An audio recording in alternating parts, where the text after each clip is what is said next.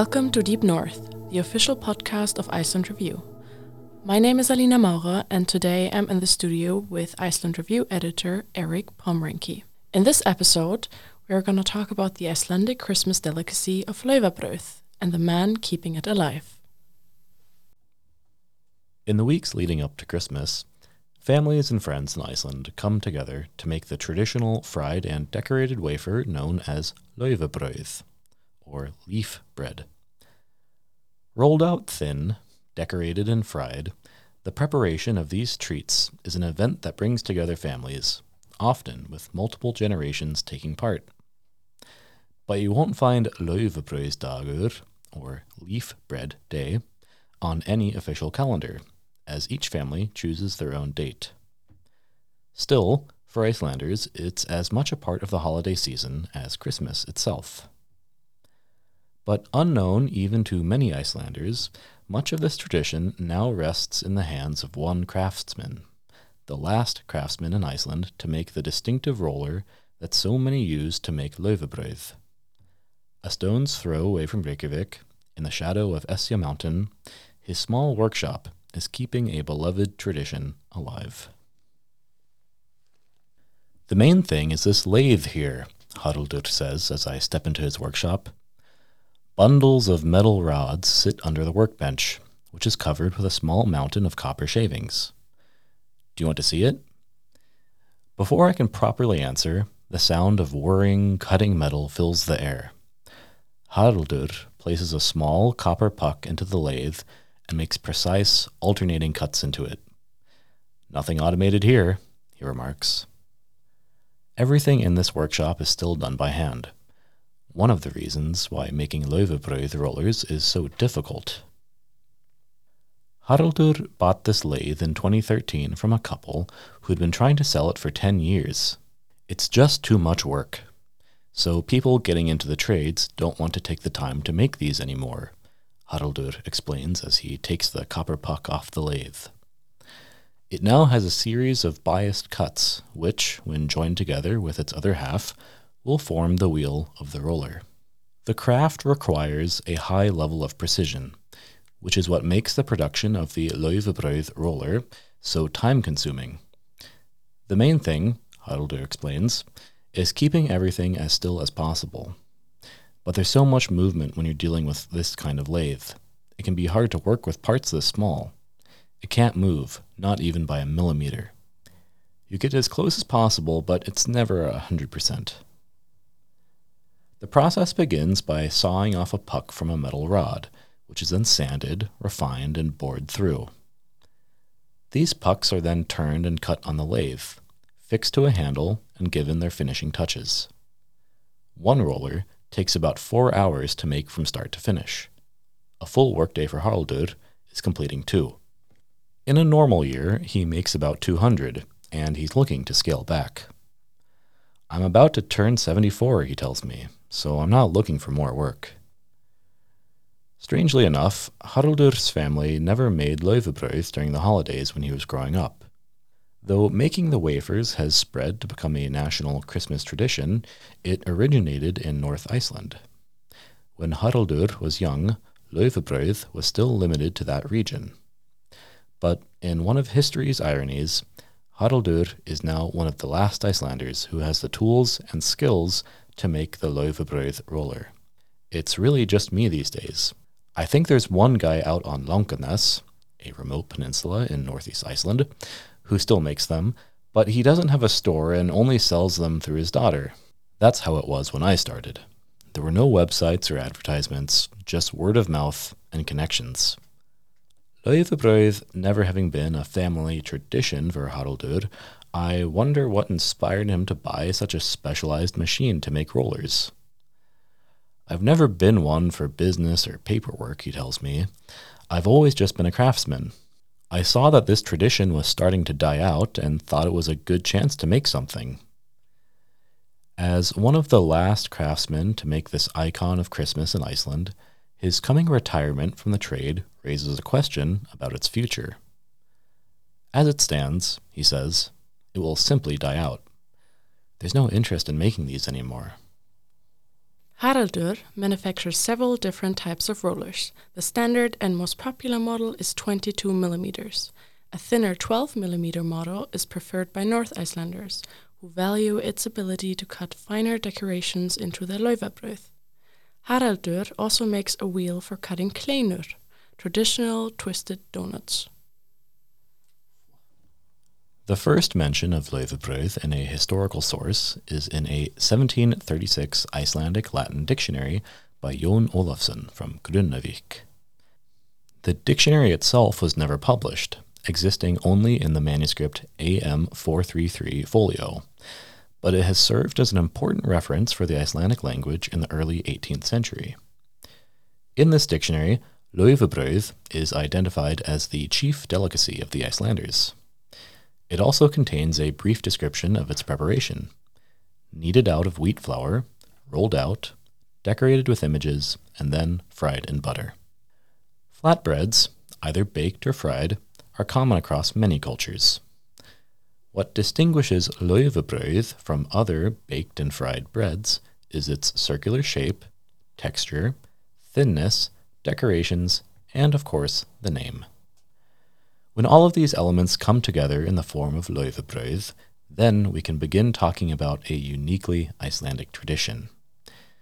And although the first evidence for laufabrauð only surfaces in the early 18th century, another Icelandic delicacy, the kleina, a twisted donut, is attested in medieval Danish sources. We cannot know for certain, but it's not impossible that laufabrauð was brought over with the original Icelandic settlers, who are aware of a simple fact: fried bread is delicious.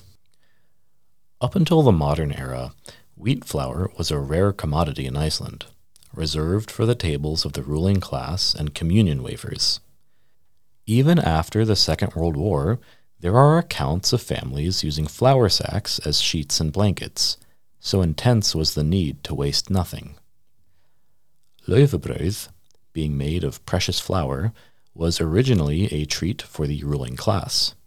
As prosperity slowly creeped into Iceland around the turn of the 20th century, it became more and more popular among the middle and lower classes as well. One might imagine an upwardly mobile family treating guests to laufabrauð with their coffee as an attempted display of their farmhouse bourgeois ambitions. Inevitably, as laufabrauð became more and more popular, cheaper ingredients were used. Where a well-to-do family might treat guests to laufabrauð made with wheat flour and sugar, the common man's laufabrauð would have consisted of barley and rye flour. And where the well-to-do mostly fried their laufabrauð in butter, the rest of the population made do with tallow. During the 19th century, due to its associations with class and prosperity, laufabrauð also became increasingly associated with holidays. Laufabrauðsdagur became an important part of the social calendar during the Christmas season, with extended families coming together to knead, roll, decorate, and fry the dough. Some sources also mention that residents from different local farms would come together in large communal gatherings, preparing batches of laufabrauð numbering well into the hundreds. According to several sources, men took part in the preparations just as much as the women did, which was presumably rare enough to be worth mentioning. Laufabrauð is also notable as a truly regional tradition, at least originally. Although today many of the smaller Icelandic settlements may seem far-flung, Icelanders were rather well connected to each other historically. The maritime tradition meant that travel by sea kept the coastal settlements in contact with each other, and the annual meeting of Alþingi at Þingvellir promoted a cohesive national culture. The Icelandic language and its literary tradition also played a major role in standardizing Icelandic culture from an early date. Due to these centralizing tendencies, Iceland largely lacks distinctive regional cultures, besides some relatively minor accents. Laufabrauð, however, remained a regional tradition well into the 20th century. These days, laufabrauð is about as Icelandic as it gets, though the phenomenon is really only 2 generations old. To this day, the oldest recipes are from North Iceland, just like the families that have the deepest laufabrauð traditions. Children would, and still do, participate as well, often by putting the finishing touches on the laufabrauð or pricking them with the tines of a fork, which is done to help them fry more evenly. The decorations range from purely abstract shapes, such as concentric circles or crosses, to simple designs such as rose and snowflake patterns. Other designs are more representational, such as the so-called plow tracks, a series of vertical lines in parallel. Still others are more creative, like the winter sun, a miniature landscape scene in which the sun dips below the horizon. Other possibilities include letters, self-portraits, and more. Traditionally, these decorations were cut using a pocket knife, a tradition to which many families still cleave. The more modern option is, of course, to use a laufabrauð roller. Laufabrauð are traditionally cut by tracing a dinner plate with a knife. Great value was also placed on one's ability to roll out the dough as thin as possible in order to make the most of the flour. One source states that one should be able to read the Bible through the dough. Scraps and cuts that weren't kneaded back together were fried and given to children. These scraps were known as ræflar, poor wretches. The laufabrauð roller has been used since at least the turn of the 20th century, and may go further back in time than that. Some of the earliest ones were really coarse, Haraldur tells me. Back in the old days, there were many more workshops out in the countryside capable of producing laufabrauð rollers and other small kitchen gadgets. Typically, they were made with leftover copper from shipyards turned on foot-powered lathes. The result was generally more functional than aesthetic, unlike the rollers produced by Haraldur, which are just as much an heirloom as they are a tool. As consumer culture became more and more dominant, people increasingly moved to towns and shopped in stores. And by the 1960s, this native cottage industry began a decline that continues today. There have been attempts to manufacture them abroad, Haraldur says, but the quality has never been satisfactory. Some of the gift stores in Reykjavik used to sell rollers manufactured in China, but they always had to send back large parts of the shipment because the quality just wasn't there. Of course, getting a laufabrauð roller handmade on the Kjalarnes Peninsula costs a pretty penny, and Haraldur's rollers go for 5 or 6 times the price of imports.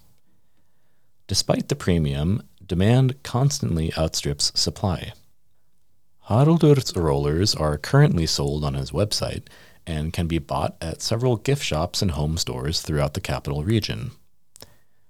Though there is still too much demand for him to meet, Haraldur has noticed a change recently. Nobody seems to have any money right now, he remarks. Inflation has put increased pressure on traditional craftsmen like Haraldur, who rely on customers putting quality above price tags. Some of his largest customers, he says, are grandparents buying the rollers for their children and grandchildren. They like the idea of giving a gift that lasts generations, especially a tool that brings the whole family together during the holidays. Haraldur also gets a large number of inquiries from North America, mostly from second and third generation Icelanders.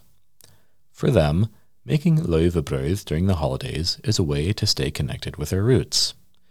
Indeed, the laufabrauð roller may even be more emblematic of the holiday season among these Icelanders, eager as they are for tangible connections to Iceland. Many Icelandic households simply make do with pocket knives when it comes to decorating holiday laufabrauð, the matter being more utilitarian than symbolic. But for the second and third generation Icelanders abroad, the roller represents a special connection to Icelandic tradition, nearly as much a part of the holidays as Christmas trees. In spite of the great interest from abroad in these handcrafted rollers, Haraldur doesn't have much interest in expanding his business. I was never into the numbers and paperwork, and I can't really be bothered to figure out international shipping, he chuckles. But after all, I was never a businessman. I've always just been a craftsman. This is a popular laufabrauð recipe from Svarfaðardalur. You need 1 kilo of wheat flour, 2 to 300 grams of rye flour, 1 teaspoon baking powder, 2 teaspoons of salt, 1 to 2 tablespoons of sugar, 50 grams of margarine, 7 to 8 deciliters of milk, and 3 to 4 tablespoons of caraway seeds. You begin by heating the milk together with the margarine and the caraway to 80 to 90 degrees Celsius. You mix together the dry ingredients and combine everything. Then knead thoroughly. After that, you flatten out and cut the laufabrauð. Fry in tallow or vegetable shortening, and the cakes are pressed level while still piping hot. The recipe is from Hallgerður Gísladóttir's Icelandic Food Customs. Food runs deep. In that classic passage from Proust's In Search of Lost Time, it is a madeleine, a humble tea cake that sends the narrator into a rapturous series of remembrances that form the core of the narrative. In thinking about his writing, Proust drew a distinction between what he called voluntary and involuntary memory. Voluntary memory had to do with the waking, rational mind, and was the faculty we used when we pursue goals and recall information. Involuntary memory, on the other hand, was something that had a direct connection to the actual experience of the past. Circumventing the rational mind and going straight to the source, involuntary memory had to do with the bodily senses, such as smell, taste, and touch. We all have our private madeleine moments, the things that, when encountered, send us far away from our everyday adult lives and transform us momentarily into children again, be it the mingled scent of mothballs and mint gum, the feel of a turning page, or the taste of a favorite holiday delicacy. It's no wonder that holiday foods like laufabrauð hold such a dear place in the hearts of Icelanders and their descendants. Far more than a mere side dish to a holiday plate heaped with smoked lamb, red cabbage, and green peas, the communal production of laufabrauð is a ritual that creates lifelong memories. Floured countertops, snowflakes, and a heavy smell that fills the house. To this day, one of my favorite pictures from childhood is one of me and my sister making laufabrauð together. In an oversized, polka-dotted apron, I stare into the camera with childish surprise, roller in hand. My sister, next to me, holds a freshly rolled laufabrauð up in the air, grinning toothily. It's not clear what will happen with the production of laufabrauð rollers when Haraldur goes into retirement. Built to last, the rollers that he's made so far will certainly be around for a generation or two. An enterprising young craftsperson may see the hole and jump to fill it, or Icelanders may vote with their wallets and adopt imported rollers into their Christmas traditions. Alternatively, the nation may simply revert to how laufabrauð was made long ago, and in many families still is, with a simple pocket knife. One thing is certain, Icelanders will manage somehow. They always do. So it's super interesting that you found one of the last roller makers. Do you call them that? Roller craftsmen? Laufabrauð roller craftsmen. Yeah, so in Icelandic it would be laufabrauð járn, which is a laufabrauð iron, literally. But yeah, I guess we would just call it a roller. And yeah, he mentions this other craftsman out on Langanes, which is a very remote peninsula in northeast Iceland. I mean, it's really kind of as far away from things as you can get. And I think that it's like a very, very small operation. So, I think it's fair to say that Haraldur is really the only person making these anymore, or at least the only person making these where you can actually buy them from him. How did you find out about him? Well, my laufabrauð rollers are made by Haraldur, and it was just kind of vaguely somewhere in the back of my mind that I knew this, but then I kind of looked into it and I was messaging him, and yeah, he really is the only person making these anymore. And, to this day, you might be able to find some secondhand, for instance, but pretty much anything that's been made in the last 10, 20 years is pretty much made by his hand. So, I think that's interesting that like an entire tradition and something that so many Icelanders feel is so important and so integral to the holiday season it's interesting how that is all really resting on one man in his workshop. How was it then to be with him and see him do his craft when you said all of your rollers are from him. Was it a little fan moment in the workshop? Yeah, I mean, I don't know if it's like a fan thing, but yeah, it is just really interesting seeing how these are made, just seeing all the machines and stuff. I think like when you first look at the roller, like there's, this very distinctive design when you roll it and it kind of makes the pattern, and it's not really clear how you actually go ahead and you make that. So it's just kind of cool to just see it all be made. And, it's always just interesting to watch a master craftsman at work. This is kind of neither here nor there, but it was funny because when we came up in front of his house, Goli and I, our photographer, it's a tradition that a lot of homes in Iceland have names. So in addition to like being on like a certain street and, like having a certain street name and a number, like a lot of older houses will actually have a name. And it was just kind of funny because as we like rolled up into his driveway, like there's this little sign that just says Skriplaland, which would essentially be like Smurf land, or like just like the place where the Smurfs live. So we were just kind of joking like, oh, like where are we actually? It's like Christmas village, everything's something like that, kind of like a magical elf workshop or something. That's cute. So you mentioned in the article that he sells his rollers on a website and also in multiple stores. Mm-hmm. Is it easy to find them if somebody's interested? Yeah, definitely. So we can put the exact link in the show notes if people are interested. But off the top of my head, there are several home goods stores throughout Reykjavik that do sell his rollers. I believe there's just a store called Kokkur, which is just cook. I want to say that Bygdabúið also sells his rollers, but I'll double check that and put in the show notes. Also, the National Heritage Museum, Þjóðminjasafn, also sells his rollers in the gift store because it is a traditional craft. Like I also mentioned in the piece, he does get a lot of inquiries about people being able to order them abroad, and he doesn't do that directly, but there is a website that ships internationally that does have some of his rollers in stock, and I'm blanking on the name, and again, we can put that into the notes if people want, but it is possible to order one of his rollers from abroad, but he has very little interest in actually seeing about that. I mean, it's a lot of effort, but so if I have a roller in my hand, how can I distinguish it from just a commercially made one to the one made by Haraldur?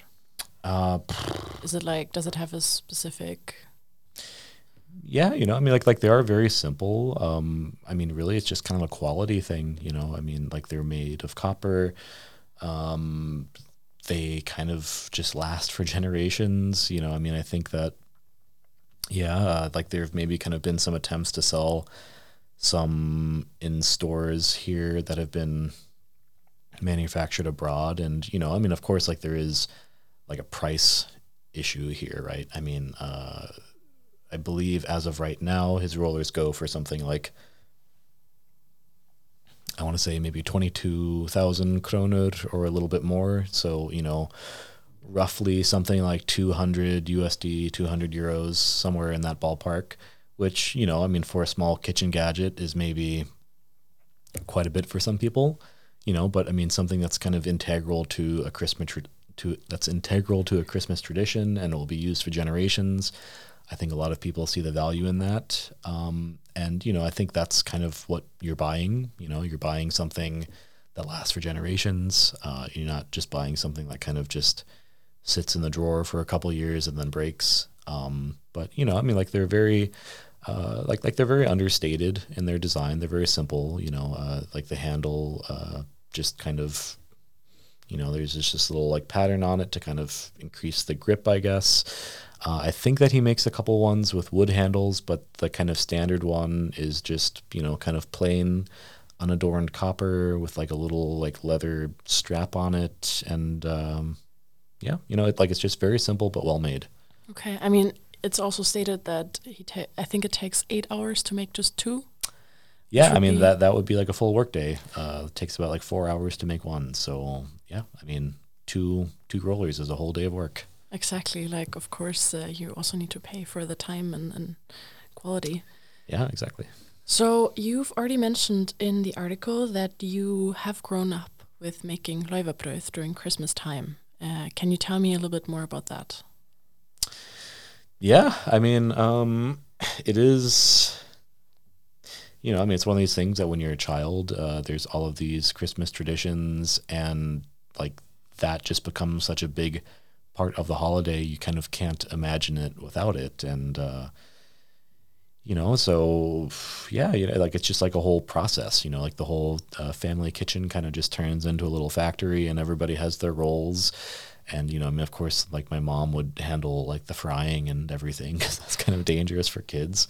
But, like we would make the dough together and then kind of roll it out really thin. And my sister and I would, like make little designs and patterns and stuff. And, I think that like we were pretty proud of the designs when we were small. But I mean, like looking back, they're probably kind of rough. And like I've been looking at a lot of like leverbröd recently and writing this, and there's just actually some real works of art out there. And yeah, I was definitely making something more primitive when I was a kid. Yeah.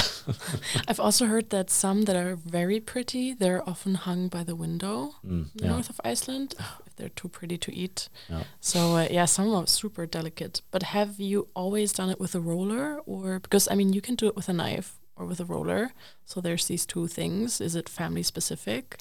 Yes, we were a roller family, and in writing this and just kind of talking with some friends and other Icelanders and just people that I know, it, like there is like I mean, I'm not going to use the word controversy for this, but like there are some somewhat strong opinions out there about like what's the right way. And there are definitely some families that are just kind of leverbröd roller families, and there are some families that are like knife families, and like they'll be damned before they use a roller, or vice versa.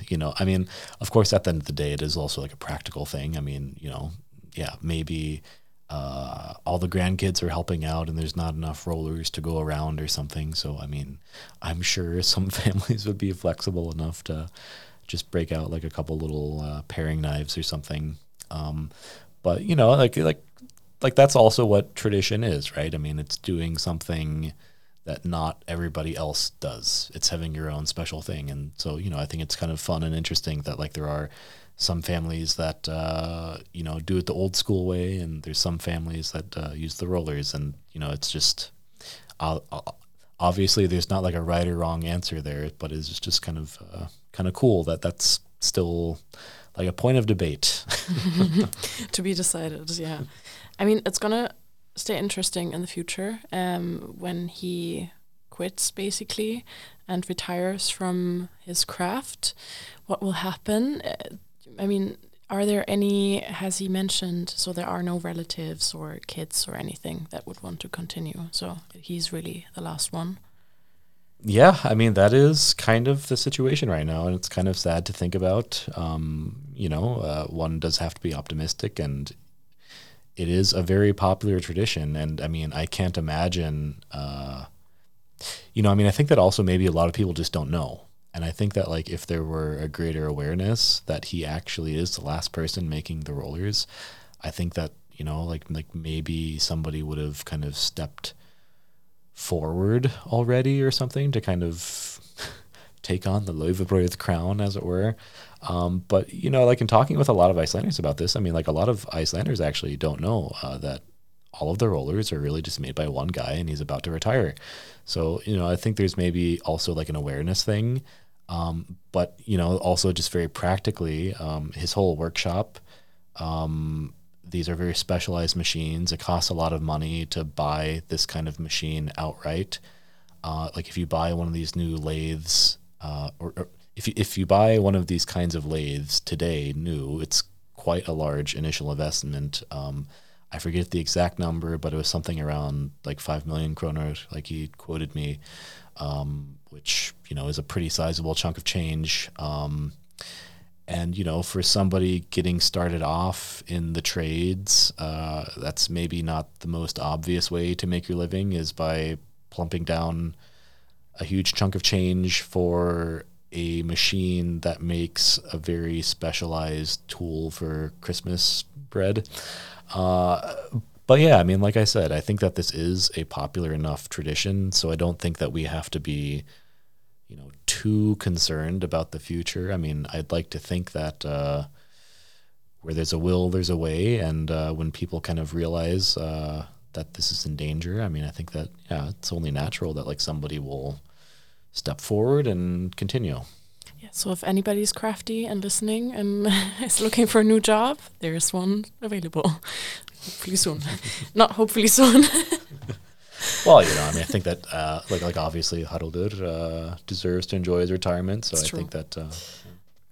Could this tradition of making laufabrauð be a little bit of an equivalent in other cultures? Like you've already mentioned some flatbreads, but is there something specifically Christmas related? I was thinking while reading the article. I think maybe it could be, I guess, just baking Christmas cookies, but of course it's different. It's not the same. Yeah, of course, like every, I guess I don't want to speak too broadly here, but, of course, most European traditions have some sort of baked good associated with the holidays, and I'm not going to pretend like I know each and every one. But, I think the distinctively Icelandic thing here is, again, like this connection to history and scarcity, and laufabrauð is really traditional and modern Icelanders love it. But, ultimately it comes from a place where people had very little and they're trying to make the most out of what they had. And so, like it was, again, like I said, like a kind of prized skill to be able to roll it out as flat as possible. And, that's really to kind of just make the dough last a little bit more. And then, flour is really precious. So if you can kind of make every cake as thin as possible, you can kind of enjoy it a little bit longer. And so, I think like maybe from an outside perspective, laufabrauð is a little bit of a strange Christmas tradition, because like when we think of Christmas, we think of sweets, we think of, like everything with cinnamon and rum and raisins in it, and like these kind of like fruit bread, like fruit cake kind of flavors, and all of these really traditional things.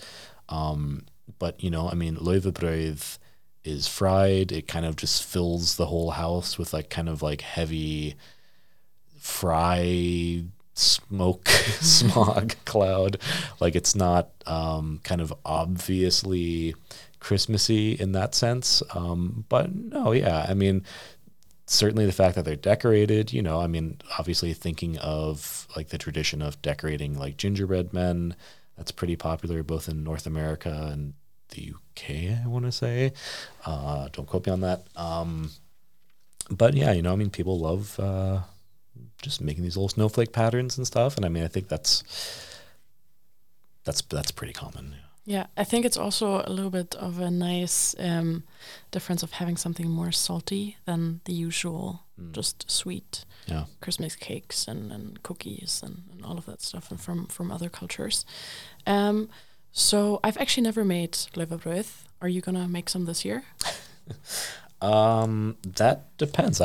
My Christmas plans have actually not been completely solidified yet. I'm actually not sure where I'm going to be spending it, and it is quite a process. So you kind of need to be home to make laufabrauð. So the jury is still out on that one, but I guess I'll travel with my roller just in case. To be like ready. You're not gonna start frying oil for just 3 laufabrauð. Like you need maybe. Yeah. Well, you can buy them in stores, but I think I'm not alone in kind of thinking that that's cheating a little bit. I cheated. No, I bought some recently, and I've just tried them a couple years ago. Didn't really eat a lot, but I bought some, and I was just binge eating laufabrauð because it was so good. Just the right snack in between. I really, really enjoy it. But I would like to actually maybe start doing it this year. Yeah, obviously the holidays are not the healthiest time, and it is already a fried bread, but they are very good with just like a little smear of butter on them. Yeah, I mean, it's just a delightful little snack. Very Icelandic thing to do. Butter everything up Yes. as much as you can. Okay. So if you want to maybe try out making laufabrauð for the first time, you have the recipe. It's not too difficult to make. Yes, I mean, as we said, you can also use a knife. You don't need to use a roller, but of course, we've mentioned some places where you could get one if you would want to invest in one of Haraldur's precious crafts. Yeah, and also when we write about food, I there's a book that I always really like to point people towards. It is in Icelandic, but it's called Íslensk Matarhefð, or Icelandic Food Customs, and it's just this really, really, really awesome cookbook that's just kind of like a compilation of just food history and actual recipes, and also a certain kind of I mean, I don't want to say folk tales, but like the author actually did kind of go around and kind of collect recipes from people on farms and actually see what they're cooking and how they cook it. So that's always a really cool resource that I recommend for people to check out. And yes, it is in Icelandic, but I mean, for the most part, recipes tend to be pretty short, and like what flour, sugar, butter are all pretty clear. So it's not too hard to kind of wade through that. But yeah, certainly, if anybody wants to give laufabrauð a go this holiday season, the rollers aren't a necessity. You can do the knife, but hopefully the rollers last for quite some time yet. Thank you for reading out your article. You're welcome. Thank you for listening. Deep North is the official podcast of Iceland Review, covering community, nature, and culture. If you enjoyed listening, please consider subscribing on our website and following us on social media.